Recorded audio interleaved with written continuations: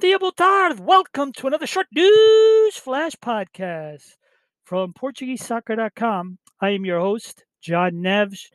I did a count, and tonight is my 40th podcast. So I'm pretty proud of that. Obviously, I've been doing this regularly since about March, but it kind of started last summer, but I like to think of it more since last March. And today I finally decided to count, and yes, it was number 40. So very excited about that. And again, as always, thank you for your listens. Thank you for your suggestions. And if all goes according to plan, I'm looking forward to having somebody on next week to do some talking about Portuguese football, Portuguese soccer. And I'm looking forward to doing that next week. As I always do in every podcast, let's talk about the schedule. I'm dropping this podcast on October the 1st, a Thursday. I mean, just hard to believe we're already in October, but we are. Tomorrow, Friday, chances are when you hear this, it already would have passed, is going to be the Europa draw. And of course, we only got two teams playing in the Europa groups, and that, of course, is Benfica, which unfortunately was eliminated from the Champions League. They're going to be a seeded team, as will Braga, and they will be the two Portuguese representatives in this year's Europa League. Both of them will be seeded, so it stands to reason that they should wind up getting hopefully a good draw, maybe pick up a good team, and then maybe have two other teams or clubs that they can take care of business and grab the 6 points out of them. And then, of course, this weekend, Liga. We are on the third week of the Liga schedule. Porto on Saturday hosts Marítimo, and on Sunday, Sporting, as if it just doesn't get any easier. They're going down to Portimonense in the Algarve to play their match, and Benfica. They, of course, will be playing at home against a team that will be coming from the Algarve to play them in the Luge, and that, of course, is newly promoted Feirense. Not the Feirense from Santa de Maria de Feia, because they're kind of pronounced almost the same. The Feirense from Faro, from Algarve, newly promoted. They'll be playing Benfica in the Luge on Sunday. Schedules, of course, at PortugueseSoccer.com or PSoccerCom username. That is the Twitter handle, or of course on Facebook. And then, of course, next week is going to be the international break. On Wednesday, Portugal will be taking on Spain in a friendly. They'll be playing essentially three matches during this international break. And then on Sunday, next weekend, they will be going to France to play in Paris against France. And of course, last time Portugal played France in Paris, we of course know how sweet that was. Then, of course, the following week after that, on the 14th, Portugal will be playing Sweden. But as far as next week goes, Wednesday they'll be playing Spain, the national team. And if you remember, they were supposed to be playing Spain back in June, which, if things were normal, meant that they would have played Spain and played some more matches getting ready for Euro 2020, which, of course, as you also know, has been pushed to next year. So that's pretty much the schedule. But as always, it's good to have weekend Liga football, and of course, looking forward to watching that as I always do. Want to give a shout out to Gold TV in the U.S. I know the announcer follows us, Nino. I'm hoping to having on a podcast in the future as well. We're going to start this podcast first talking about the heartbreak. Let me just say that 2020, the year Portuguese clubs in UEFA, is horrific. If you remember what happened to us back in February, where a lot of the clubs that were left were all eliminated, the way Benfica lost to Shakhtar, I mean, it was just a big disappointment. And then, of course, this year, although Rio Ave has given us some good moments, unfortunately tonight, three chances to win in the penalties. An unfortunate, there must have been maybe 2 seconds left, because after Milan made the penalty kick to tie it 2-2, the referee blew the whistle right away. I mean, that's how close Rio Ave was to making the group stages. But it was not to be, and the chance to beat Europe. Well, I don't think they're a European giant the way they were 20 years ago, but at least to beat a brand name like AC Milan would have been, well, no doubt, one of the biggest contributions to Rio Ave's history. But it was not to be, and they lost, and unfortunately, that's it for them in Europe. But hey, they did give us a win, and they did give us two draws toward the coefficient points, which I'll talk about later. Remember, even though they lost tonight, they did finish after 120 minutes tied, so it goes down as a draw, just like when they drew last week against Betsikas in Turkey, which was, a fantastic win for them, putting them into position to play Milan tonight. But heartbreak to see a Portuguese club lose this way. If you had a heart problem, this was not the penalty kicks to watch. Everybody, it was like in baseball, batted around. Even the goalkeepers got to take a PK, and of course, neither one of them, made it, of course. But it just was excruciating to watch. It was very nerve wracking, a lot of stress. And it feels so good in that situation when you win. But unfortunately, this time, Rio Ave, a Portuguese club, was on the losing end of it. And it's just very disappointing. And then tonight, what made the night even more of a disaster is, of course, Sporting losing 4-1 at home. I'm just kind of speechless. I want to give Lask their respect, of course. I mean, they did come in and score 4 goals and beat Sporting. But Sporting is a top 3 club in Portugal. They are a regular contributor to playing in Europe, and this shouldn't have happened. And it is, according to the record, one of their 5 worst losses at home, top 5 all time. And it's just a black eye for Portuguese football, Portuguese soccer, whatever word you use in your part of the world. And it's just a disappointment, period. Now we have only 3 teams left in Europe. Benfica, Braga in the Europa, Porto in the Champions League. And that's just not good for Portugal. That's not good for Portugal's UEFA ranking, because now instead of 5 teams in the groups gaining points, now you only have 3. Now, we are fortunate that next year, we do pick up an extra European berth, because the top 2 teams that finish this season in the Liga automatically go to the Champions League. Third place plays, the playoff, and the preliminary third round, and then the playoff. And hopefully, if that works out, we could have 3 teams in the Champions League next year. But we at least know we have 2. And then, of course, you have all the Europa spots. The winner of the Taça de Portugal automatically goes to the group stage of Europa. And, of course, we have our spots for Europe. So next year, if I believe I'm right, you're going to have up to 6 teams playing in Europe. But this year, as of October the 1st, we only have 3, and it's a big disappointment. But I guess if there's a silver lining to this, it's probably our best 3 Portuguese club. Let's admit it. Porto, Benfica, and Braga. They were kind of the 3 best teams last year, even though I know Benfica struggled down the stretch. But they were, at least in terms of the table, the 3 best teams. Sporting, they've obviously have done very well up until before tonight with Ruben Amorim. They did very well when play resumed, winning their first 8 matches before, they lost their last 2. But one of the reasons why they did so well when play resumed back in June and July was because of one player, Giovanni Cabral. He scored a lot of goals for them.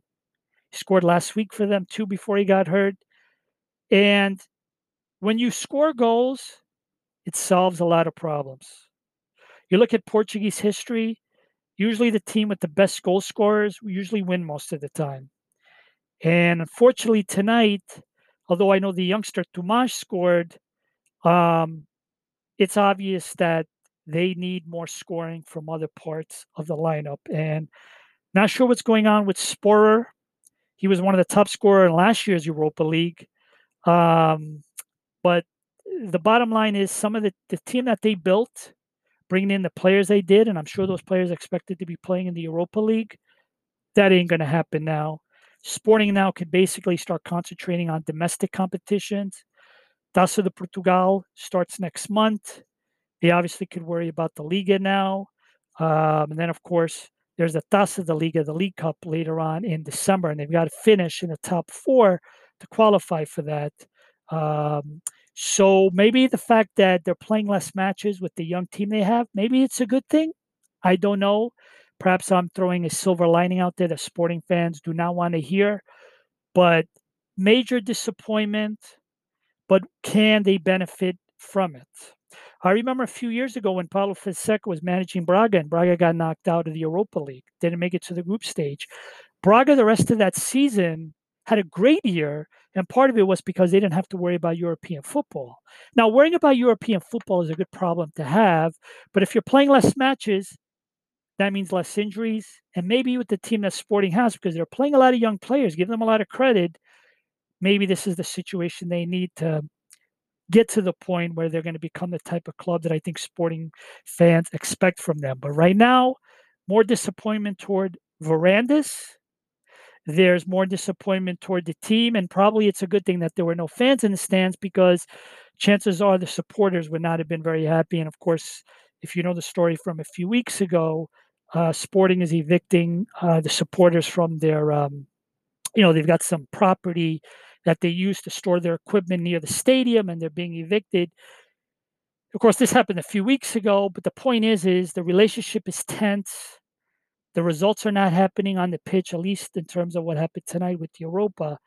And this is not a good situation. And I, by the way, look like a fool because during one of my prior podcasts episodes, I had mentioned that, and I mentioned this when they won their first 8 games when play resumed.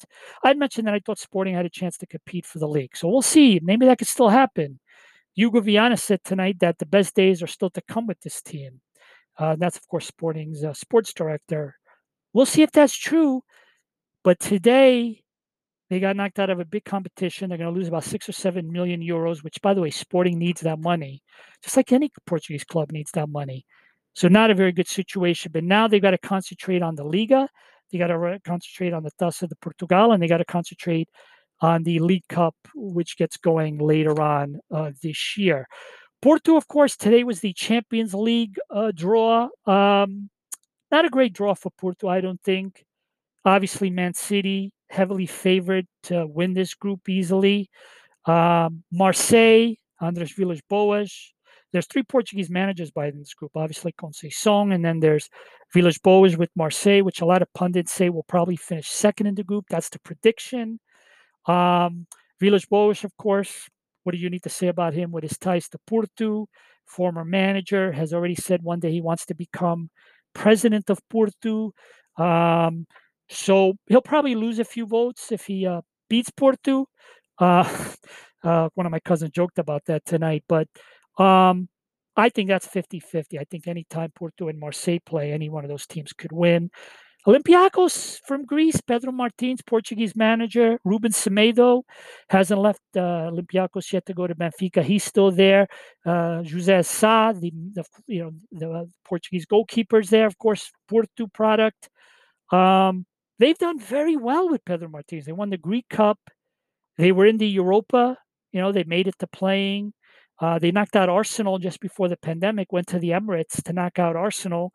They're playing pretty good. Pedro Martins is doing a heck of a job in Athens, Greece. He's doing a heck of a job. And I've been fortunate to be in Greece in my life. I went there many years ago to work the Olympics. They love their football, their soccer in Greece. The newspapers there are just as crazy as they are in Portugal. And he is very much loved in Greece. He's done a heck of a job. So, on paper, some would say that Porto probably is going to finish third and go to the Europa group stage. I think that between those 3 teams, Porto definitely has a chance. But man, it's not going to be easy. It's just not an easy group. And I don't want to sit here like, some people talked about how Benfica should beat a Greek team like PAOK, and look what happened. You got to be very careful with Olympiacos. You got to be very careful with Liga 1, although it's always feels so good to beat a team from France. And then, of course, if you could rob a point to get a draw against Man City, that would be a heck of a result. And don't forget that every time you win a match, last time I remember, I think it's like €1 million you get. If you draw, you get a €500,000. Porto's playing for money. They need that money too. Alex Telles, as of this podcast on October the 1st, is still property of Porto. Porto won at least 20 million from Manchester United. If they're not going to get it, then they're going to probably keep him because, like Ojogo said, of course, you know, the money that you would make if you have Alex Telles playing in the Champions League, that makes your team better. And obviously, if you make more money in the Champions League, then that's actually a good thing to keep Alex Telles. But unless Manchester United comes across with a $20 million deal, it's not going to happen. And then also tonight, RTP, and of course, as well as Jogo had on their cover, is that apparently the Tony Martinez saga is done for about 3.5 million. Abola, and again, I know Abola is not, of course, the most reliable source with Porto. They say that they don't think it's officially done yet. So, but I think you have to take the word of Ojogo and RTP, which is not necessarily breaking news. They're talking about it as well. But I think we all knew that was going to happen. That Tony Martinez was going to go to Porto. He already has stopped playing for Familia Kong, and that's what he wants. And 3.5 million is a pretty good deal for Porto to buy. By the way, let me also just one comment I wanted to make about the Champions League. And that's the Champions League draw. I get it when they do a World Cup draw, when they do a European Championship draw, why they'll have music, why they do interviews, because you want to see the culture of the country that's going to host the competition. I get that. But when it comes to the club competitions, these are draws that are taking place in the middle of the day when a lot of people are working. And I know a lot of times the reason why they do that is because those club executives, although they are not allowed this year for obvious reasons with the pandemic, but in the past, they do it so that those executives, the ones that go to represent the clubs at the draw, can get back to their countries right away and take those late afternoon flights out of Geneva. But I mean, they do the awards they do the draw for the first pot, then they do an interview, and then they do an award, and then they do the second pot draw, and it just drags it out. It's just like a long foreplay. Like, get to the point. Why not have a show? And I think people would watch it. Where it's just for the awards and the players, whether they do it via Zoom, whether they, in normal times actually go to the event. Um, you know, they could do it better. They just get so drawn out. I'm just frustrated. You're sitting there, you're trying to do your life, and it's just dragging and it's dragging. And with all due respect to the winners, but it's just like, come on, get it over with. I'm not the first one to feel this way. I certainly am not going to be the last. But maybe it's to do more commercials. I don't know. It's just very frustrating. Let me end it like that. Um, Next topic I want to talk about is, of course, attendance and fans attending matches in Portugal. And the update is as follows: the Azores, are allowing Santa Clara this weekend 10% of the stadium capacity, up to 1,000 fans, to watch the Santa Clara match against Gil Vicente.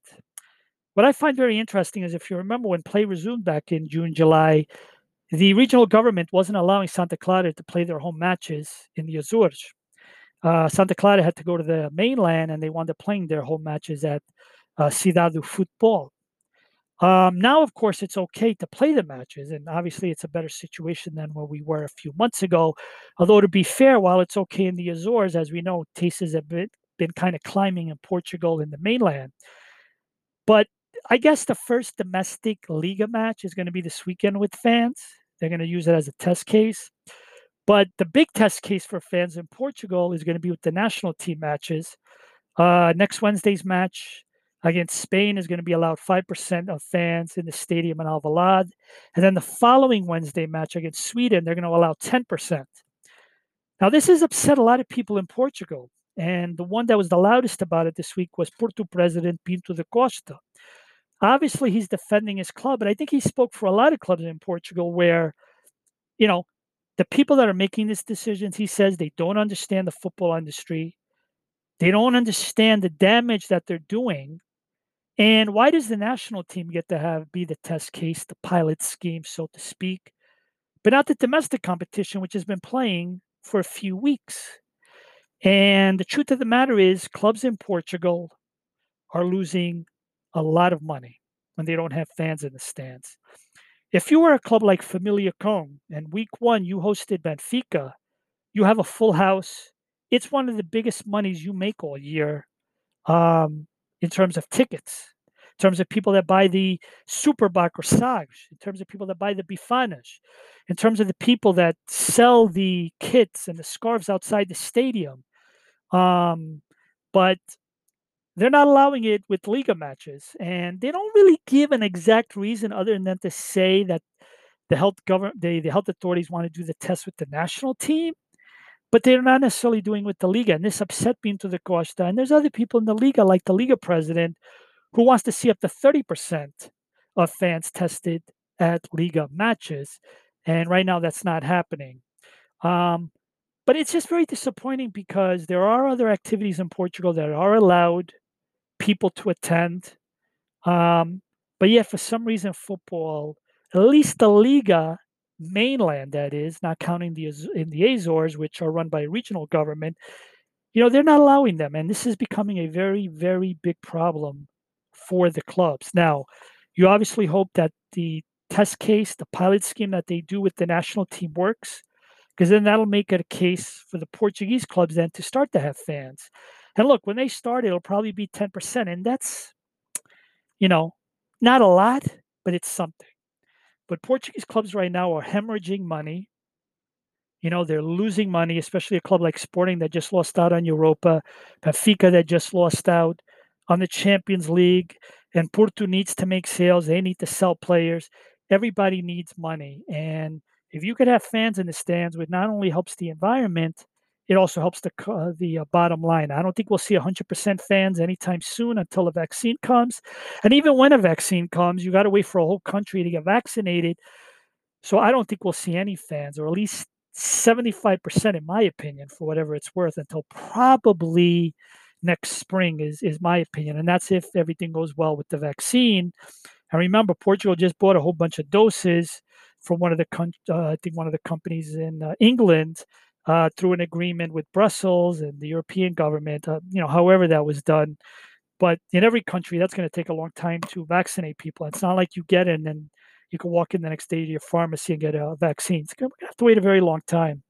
Um, Benfica, big deal this week with Ruben Diaz. You got to give Benfica credit. While a lot of Portuguese teams are making sales, they're pretty modest. Benfica, boom, right off the bat, makes a $68 million sale. Big time move. They did buy Otamendi for about 15. But big time. They're also about to loan Vinicius to Spurs. The loan fee will cost them 3 million. Big time money for Benfica. And of course, if the Spurs are satisfied with Vinicius, they could buy him next summer for 45 million. So Benfica this week had a very good week. They won their Liga match. They made a lot of money, at least making money, because they certainly spent, close to 80 million in reinforcements and the money they spent on JJ coming back. So last week was a bad week for Benfica. If it was a stock, it was trending down. This week, things look a lot better for Benfica with this deal. And Ruben Diaz going to a big club, another Portuguese player playing in a big club. You've got three players now in City with Ruben Diaz, Cancelo, and of course, Bernardo Silva. This is great for the national team. As I've said in my past podcast, the national team of Portugal is must-see TV for most football soccer fans. Some of the best players in Europe are on the Portuguese national team, not just Cristiano Ronaldo and Bruno Fernandes. And now you have another big player playing for a big time club. So this is a fantastic thing for the national team. And obviously, it's good news for Benfica. Um, Otamendi for Ruben Diaz. I mean, look, the Benfica defense wasn't that great when play resumed, if you remember that Santa Clara match. Um, is Otamendi going to do a better job? Well, we certainly hope so if you're a Benfica fan. But, he is a little bit older, but maybe his experience is what attracts JJ to bring him, and we'll see what happens. But it was a very good week for Benfica, a very bad week for Sporting, and I'd say it was a pretty okay week for Porto. It's going to get better once they make it official with Tony Martinez, which does appear to be happening. Um, One comment I want to make as I end this podcast. Want to talk about another podcast quickly that I thought was treated very unfairly, and that's the Sporting 160 podcast. Long story short, they were going to interview a basketball player on Sporting named Trevante Williams. I follow the Portuguese Basketball League very closely. I like it. The Portuguese Basketball Federation runs the Liga in Portugal. And a lot of times, 2 or 3 games per week are on their YouTube channel for free, by the way. And then usually they show a game on RTP2. But these last few years, ever since I saw Benfica play in a cup a few years ago, I was pretty impressed with the athleticism. And Williams is one of the best players in Portugal. He's an American. He played in Alaska Fairbanks, which is a Division II school, and he came to Portugal, did fantastic Leavadance, and then moved to Sporting when Sporting started their basketball team last year. And Sporting 160, the podcast, had made an arrangements to interview him. They even went as far, Trevante Williams, that is, went as far to even, mention it on his Twitter, giving a shout out. And then 10 minutes, 15 minutes before the broadcast, Sporting pulled the plug on the interview. Initially, from what I understand, the press officer thanked them for interest in interviewing their basketball player, but said that they didn't follow protocols. And then, when the press officer was pressed for an answer, it turns out that they weren't very appreciative of some of the comments that Sporting 160 makes about the president. And look, every fan is very critical of their team when they're not doing well, and they're very happy about their team to say good things when they do good things. And 10 minutes before they're going to record, they pull the plug. Very disappointing. The guys that run Sporting 160 are a bunch of immigrants, like myself. Son of immigrants. I should say. And I've actually dealt with Sporting over the years for a few things, not a lot, and they've always been terrific.